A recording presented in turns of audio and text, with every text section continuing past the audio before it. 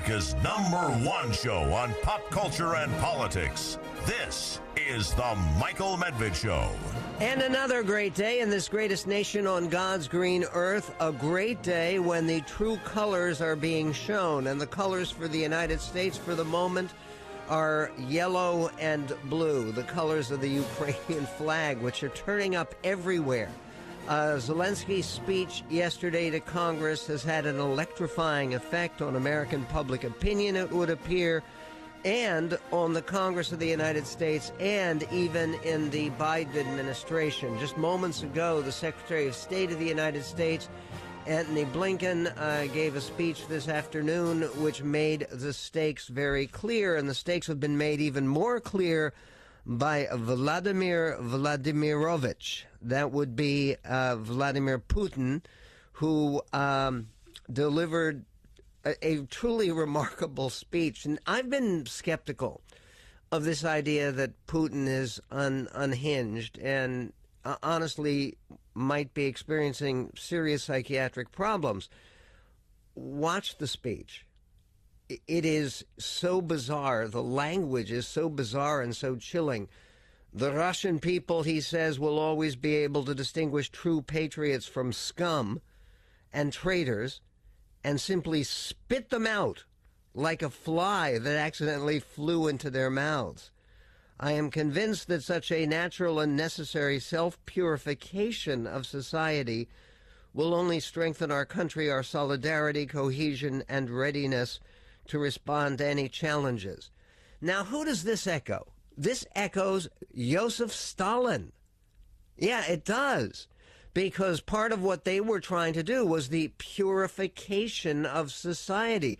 That was the aim of early Bolsheviks. That was the aim of all of his repressions. And Great Purge was to purify the Communist Party and to purify Russia.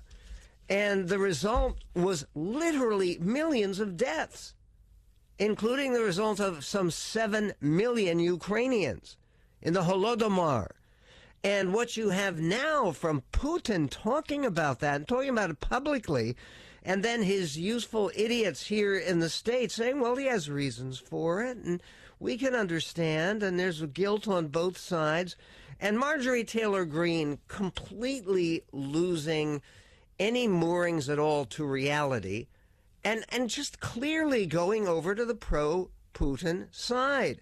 If she isn't a disgrace, not just to the Congress of the United States, but to the Republican Party, she's frankly become a disgrace to the human race at a time of war crimes, and war crimes are going on. They're going on every day in Ukraine. For people here in the United States to take the position, it's fine to disagree with what Joe Biden says, disagree with what Antony Blinken says, disagree with what I say, anything, that's fine. But when you are calling white black and up down and basically having this Orwellian view of a truly evil and murderous dictator who's murdering his own people for no cause. There's an estimate now by U.S. intelligence sources, and no one really is contradicting it. There have been 7,000 Russians. 7,000 Russians. This doesn't count the thousands of Ukrainian civilians, but 7,000 Russian troops, because no Russian civilians have been killed, because there have been no attacks by Ukraine against Russia. The 7,000 dead, to put that in perspective, that is far more than the estimate of all the Americans who gave their lives fighting terrorism in Afghanistan and Iraq combined for some 20 years. That's what Russia has lost since their invasion less than a month ago. And oh, God, here's this. Just breaking news, 21 people were killed and 25 wounded this afternoon after rockets destroyed a school in the western Ukrainian town of Mariifa near Kharkiv. 10 survivors were critically wounded, according to the local prosecutor's office. Civilian targets in Kharkiv Ukraine's second largest city, have been hit by shelling from Russia since the invasion began, February 24th. What is this killing for? Is it to purify society, as Vladimir says? The struggle we are waging is a struggle for our sovereignty, for the future of our country and our children, Mr. Putin said. Okay, first of all, it's impossible to listen to this, to read translations, without honestly fearing for the man's grip on reality. And there's a piece in the New York Times today that's about as chilling as any piece could be, where they're talking to a number of experts, and this is around the world, including people in Russia, about the chances of nuclear war, of a nuclear exchange. And a German scholar who spent his whole life studying this said, no, he doesn't think nuclear war is likely, but the chances are not zero. The chances of what? Would be a nuclear exchange that would kill, okay, please sit down, that would kill 35 million people. People on both sides. You could be one of them. I mean, that is the risk we are taking. So what is the right approach? Is it basically to sacrifice Ukraine in the hopes that that will appease the alligator who is trying to move constantly to his west, gobbling up more territory that is not his and not his people's? 1-800-955-1776. We will get to that study. We'll also get to the truth revealed. And it's actually very good news that this truth has been revealed, that they have reconsidered it. That famous Navy photo series of films that were supposed to show that there were indeed unidentified flying objects. I forget, there's a new term that they want us to use regarding UFOs, but people still speak about them as UFOs. There's Navy footage that has now been diagnosed, and they have further information on that. We will get to that as well on the Michael Medved Show. First of all, this is extraordinarily important. It's the speech by the Secretary of State this afternoon.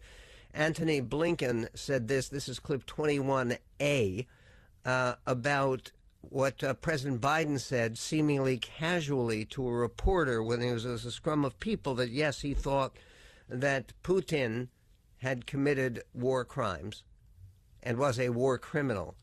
This is what the Secretary of State had to say. Listen. Yesterday, Russian forces bombed a theater in Mariupol where hundreds of people had been taking shelter. The word children had been written in Russian in giant white letters on the pavement outside the building so that you could know from the air that there were children inside. Russian forces also opened fire on 10 civilians who were waiting in line for bread. These incidents join a long list of attacks on civilian, not military locations across Ukraine, including apartment buildings, public squares, and last week, a maternity hospital in Mariupol. I doubt that any of us who saw those images will ever forget them. We've seen Russia use similar tactics before, in Grozny, in Aleppo. They stepped up their bombardment with the goal of breaking the will of the people. Yesterday, President Biden said that, in his opinion, war crimes have been committed in Ukraine. Personally, I agree. Intentionally targeting civilians is a war crime. After all the destruction of the past 3 weeks, I find it difficult to conclude that the Russians are doing otherwise. That's the Secretary of State of the United States, Antony Blinken. More about the chances of nuclear war, and the Wall Street Journal asks, why not victory? We'll get to that coming up.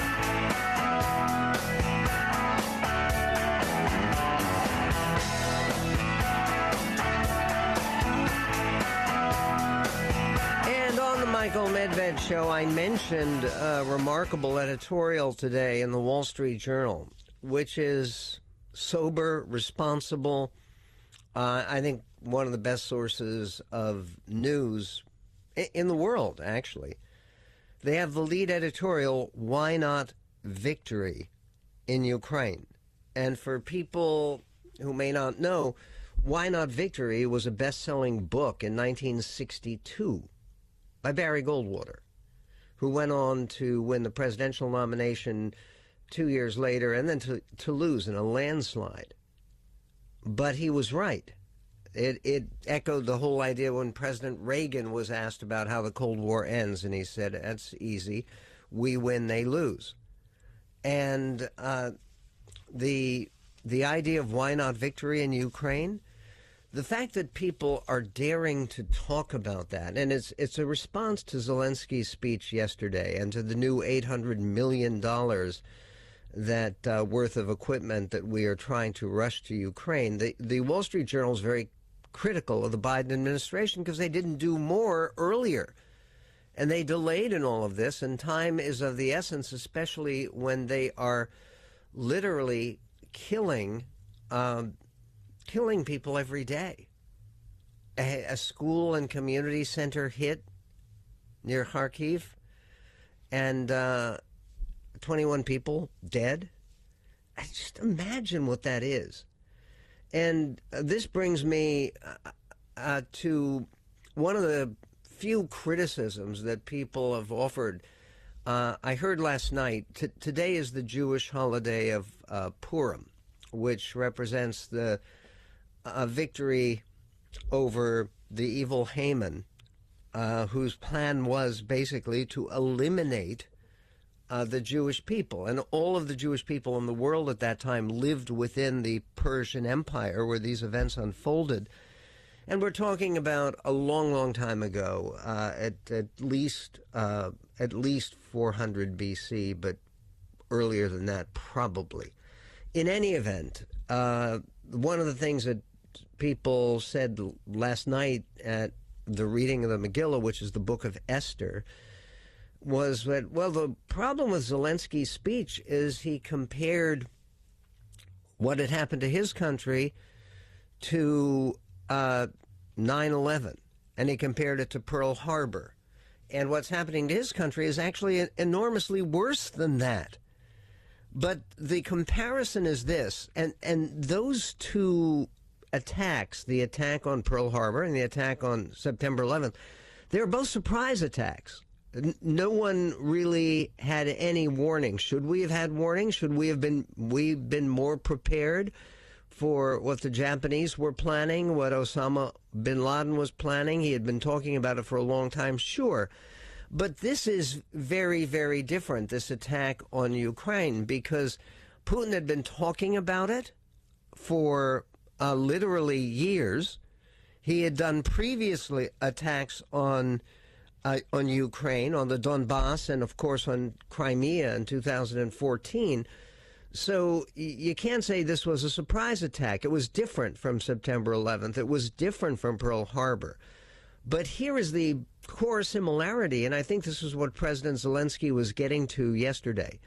The core similarity is just as the United States did nothing really to provoke the murder of 3,000 civilians in the World Trade Center and at the Pentagon, because they were civilian people, even though we're working at the Pentagon for the most part. But it was not just the fact that this was a surprise attack. It was that it was totally unprovoked. It made no sense. And certainly that one of the greatest geopolitical mistakes ever, which was a mistake that Admiral Yamamoto apparently personally opposed, was the decision to go forward with attacking Pearl Harbor. Imagine how world history could have been different if they hadn't made that hideous mistake, the Japanese, and the level to which the Japanese people ended up suffering. That is the area of similarity. Ukraine has done nothing to provoke Russia, to harm Russia. And by the same token, the United States, in the face of Japanese rampages in Manchuria and elsewhere in China, the United States did virtually nothing. We stood by. And what has Ukraine done to provoke this killing? And for the innocent people of Ukraine, the one thing that people are feeling right now in Russia, there clearly are people who are rising up and speaking against the government because they realize the government is behaving in a manner that can only be described as evil. And yet that was not the case in any capacity involving either the fighting in Donbass and the fighting in Lugansk and Donetsk and those two rogue provinces. The idea that the Ukrainians were behaving like Nazis is insane. And it's wrong. And it tries to obfuscate the core nature of this attack, which is senseless, ultimately could destroy much of the world. Secretary of State Blinken speaking very well, I should add, this afternoon, took time in his speech just moments ago to honor a Fox News reporter. Now, Fox News has not been terribly supportive of the Biden administration generally, but seeing people coming together across partisan lines, that's part of the positive legacy, I hope, from this war. Here is Secretary Blinken. Listen. There should be a seat reserved here today for Benjamin Hall from Fox News, who was injured badly when his vehicle came under attack near Kyiv. Many of us, myself included, have gotten to know Ben very well as part of the traveling press corps. He's an incredibly talented reporter, always asking tough questions. He's a lovely person as well. Our thoughts, my thoughts, are with him and his family, including his 3 little kids. 2 of Ben's Fox News colleagues, Pierre Zevchevsky and Sasha Kushanova, were killed in the attack. And Brent Renaud, a reporter on assignment with Time magazine, was killed in a separate attack a day earlier. I know that everyone in this room, in particular, feels these losses deeply. Being a war correspondent is vital work. They make sure that the world knows what's really happening when armies move in and bombs start falling. It also takes incredible courage. They go into war zones when others, understandably, are heading out as fast as possible. Okay, this is very appropriate and very healthy. There have been outstanding reporters doing remarkable jobs for a variety of news sources. Wall Street Journal, New York Times, Times of London, and the Telegraph, and Britain. And in any event, it's a moment. We will go further, get to Putin's unhinged speech and more coming up.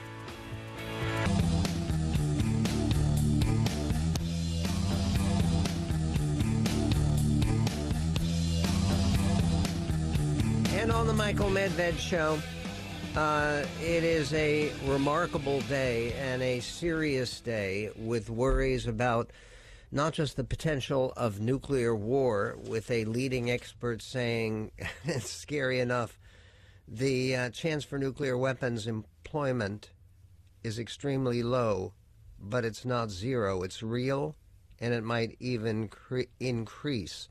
That's what Ulrich Kuhn, who is a nuclear strategist at the University of Hamburg in Germany, had to say.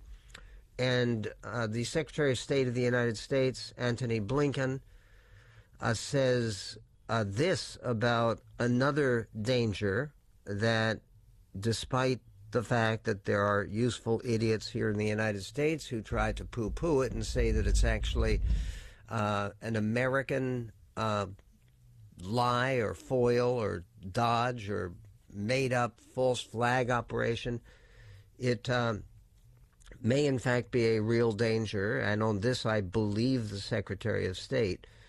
Here's what he had to say about the chances of a chemical attack, meaning poison gas, something that could kill literally thousands of people.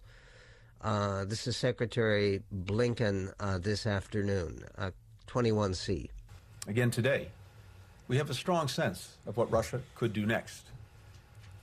We believe that Moscow may be setting the stage to use a chemical weapon and then falsely blame Ukraine to justify escalating its attacks on the Ukrainian people. Manufacturing events and creating false narratives of genocide to justify greater use of military force is a tactic that Russia has used before, including in Georgia. We believe Russia will bring its mercenaries from private military groups and foreign countries to Ukraine. President Putin acknowledged as much over the weekend when he authorized the recruitment of additional forces from the Middle East and elsewhere. Another indication that his war effort is not going as he hoped it would. They're also likely to systematically kidnap local officials and replace them with puppets. And that is ongoing. We talked about that yesterday, about a kidnapped mayor and the effort by someone named Danilchenko to replace that mayor and to cooperate with the, quote, new realities. These were new realities, meaning the Russian takeover of the independent country of Ukraine. And there's this update. The Ukrainian mayor of Melitopol has been freed from Russian forces in a special operation. This is not a special operation by Vladimir Putin. This is a special operation of the Ukrainian armed services under the command of President Zelensky. Ivan Fedorov was spotted with a bag over his head in the company of heavily armed Russian soldiers in the city on March 11th. According to ABC News, the Russian military abducted him, trying to persuade him to collaborate, but our man withstood. He withstood everything. He did not give up, just as we all endure. That's what President Volodymyr Zelensky said yesterday when he wasn't speaking to Congress with electrifying effect. A video shows Mayor Fedorov, the kidnapped mayor. A video shows him speaking by phone with Zelensky, who promises to be ready for orders after a short recovery. That's the mayor. Officials reported the abduction of a third mayor, Alexander Yakovlev of Skadovsk. That also occurred yesterday, according to Fox News, though he has been reportedly released. This is all amazing. Russian forces have kidnapped a second mayor.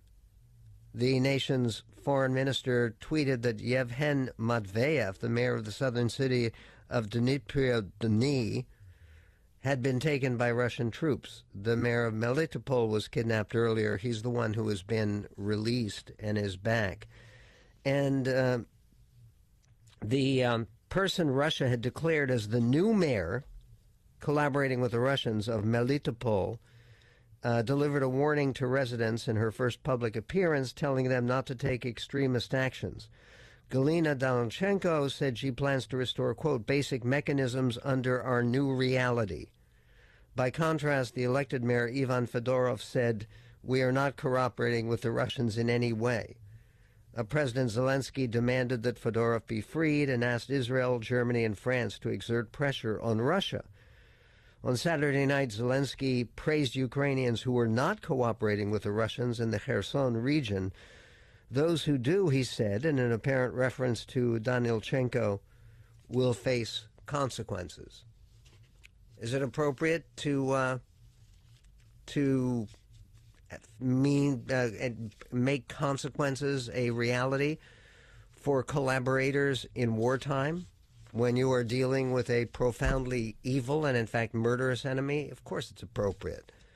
And in terms of these chances of nuclear war, there's a piece by Max Fisher, and he spoke to various experts around the world. He writes, as Russia and NATO escalate their standoff over Ukraine, Nuclear strategists and former U.S. officials warn that there is a remote but growing risk of an unintended slide into direct conflict, even in some scenarios, a nuclear exchange.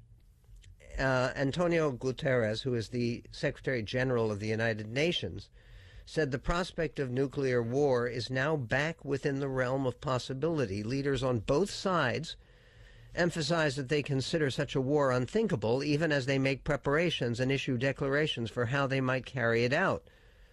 But the fear, experts stress, is not a deliberate escalation of war, but a misunderstanding of a provocation gone too far that, as each side scrambles to respond, spirals out of control.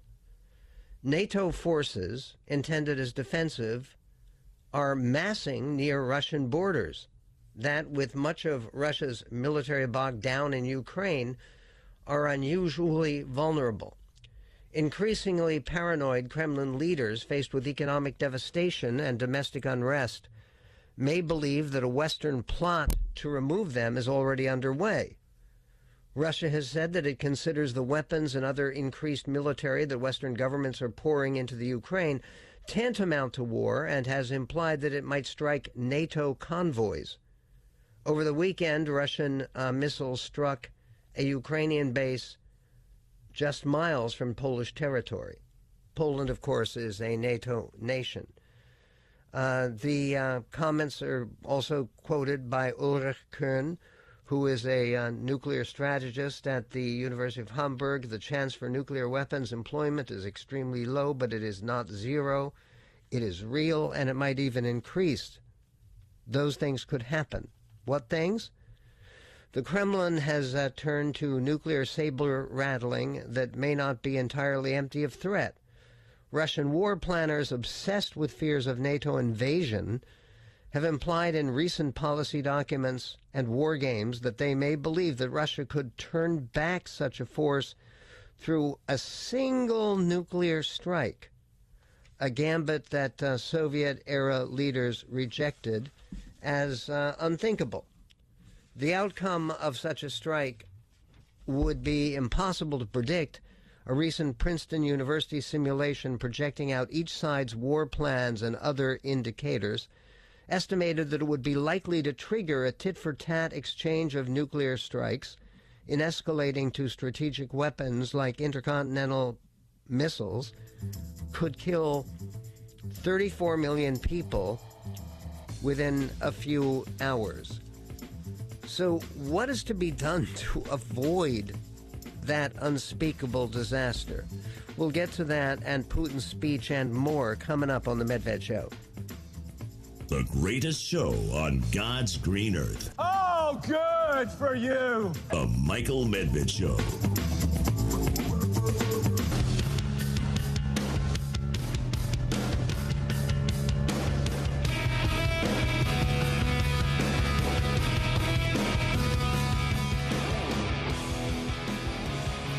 Vladimir Putin says in a speech yesterday, it's one of those speeches, honestly, that as we're living through this moment in history, this might be a defining milestone. When Putin doesn't even make an attempt to show himself as anything other than an unreconstructed Stalinist and somebody who is intending a new campaign of repression and dictatorial authority within his own country. 1-800-955-1776. This is part of what the president of Russia sounded like yesterday when he said that he plans to spit out disloyal Russians like flies. This is clip 14. But any people, and even more so the Russian people, will always be able to distinguish true patriots from scum and traitors and simply spit them out like a fly that accidentally flew into the mouth. Spit them out. I am convinced that such a natural and necessary cleansing of society will only strengthen our country. Cleansing of society, the way it's also translated as self-purification. The Russian people will always be able to distinguish true patriots from scum and traitors and simply split them out like a fly that accidentally flew into their mouths. I am convinced, he said, that such a natural and necessary self-purification, cleansing of society will only strengthen our country, our solidarity, our cohesion, and our readiness to respond to any challenges. The president went on to say that that there was a fifth column going on. He suggested that any Russians with ties to the West could be considered a traitor. They will try to bet on the so-called fifth column, on national traitors, he said. When he says they, he means Americans. They will try to bet on the so-called fifth column, on national traitors, on those who earn money here with us, but live there, and live not even in the geographic sense of the word, but in their thoughts, in their slave-like consciousness, which is pro-Western. Shortly after the speech, Russia's investigative committee announced it had launched criminal cases against several Russians under the law Mr. Putin signed this month, potentially criminalizing any deviation from the official narrative of what the Kremlin calls a special military operation, not a war. And concerning that military operation, Putin had this to say about his decision to go to war. Listen, this is clip 4. We had no other option but self-defense for the security of Russia, apart from carrying out the special military operation. All the goals set will certainly be achieved. We will reliably ensure the security of Russia and our people, and we will not allow Ukraine to serve as a springboard for aggressive actions against Russia.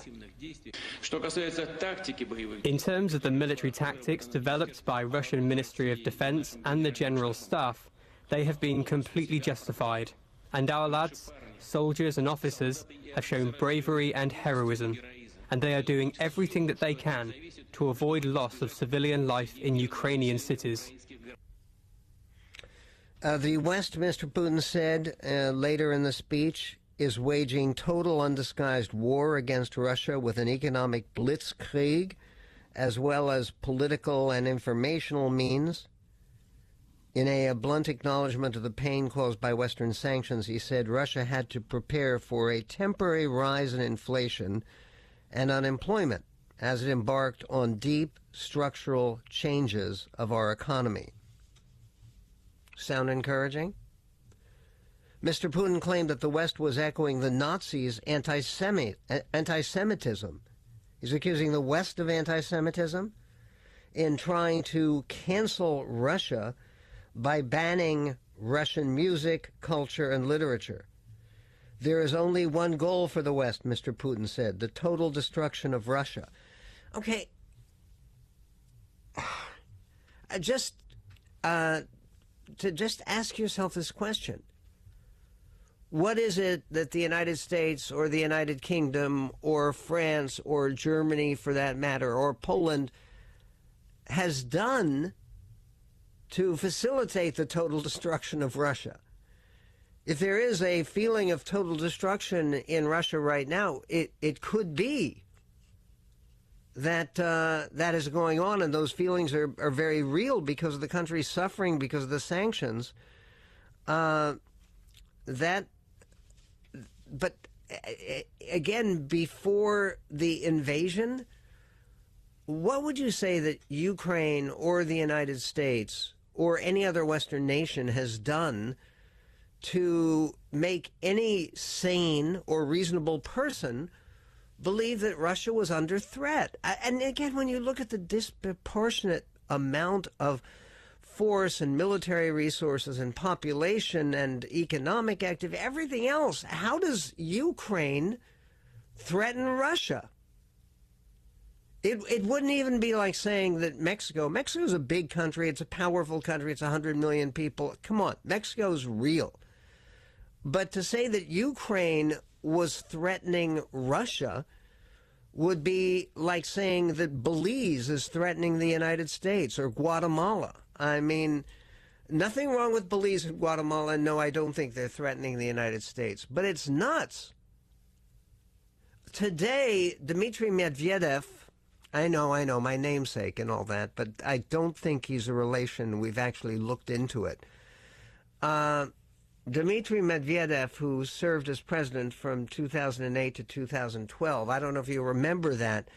Putin was term limited originally before he changed the constitution so that now he can serve for life.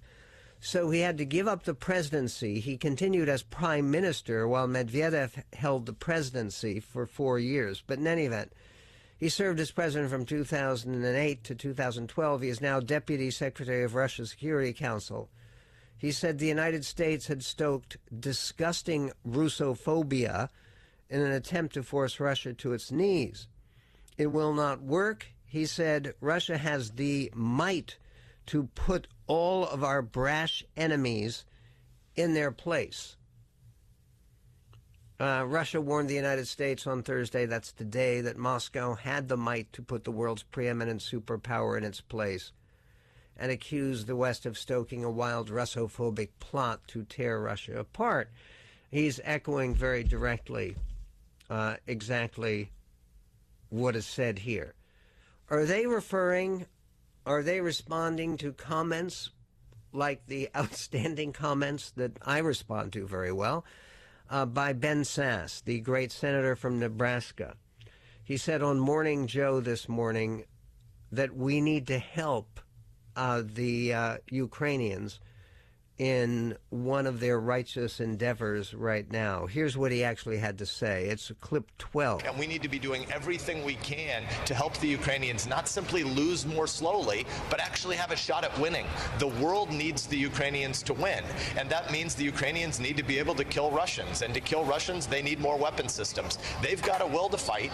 We know who Zelensky is. We know who the Ukrainians are.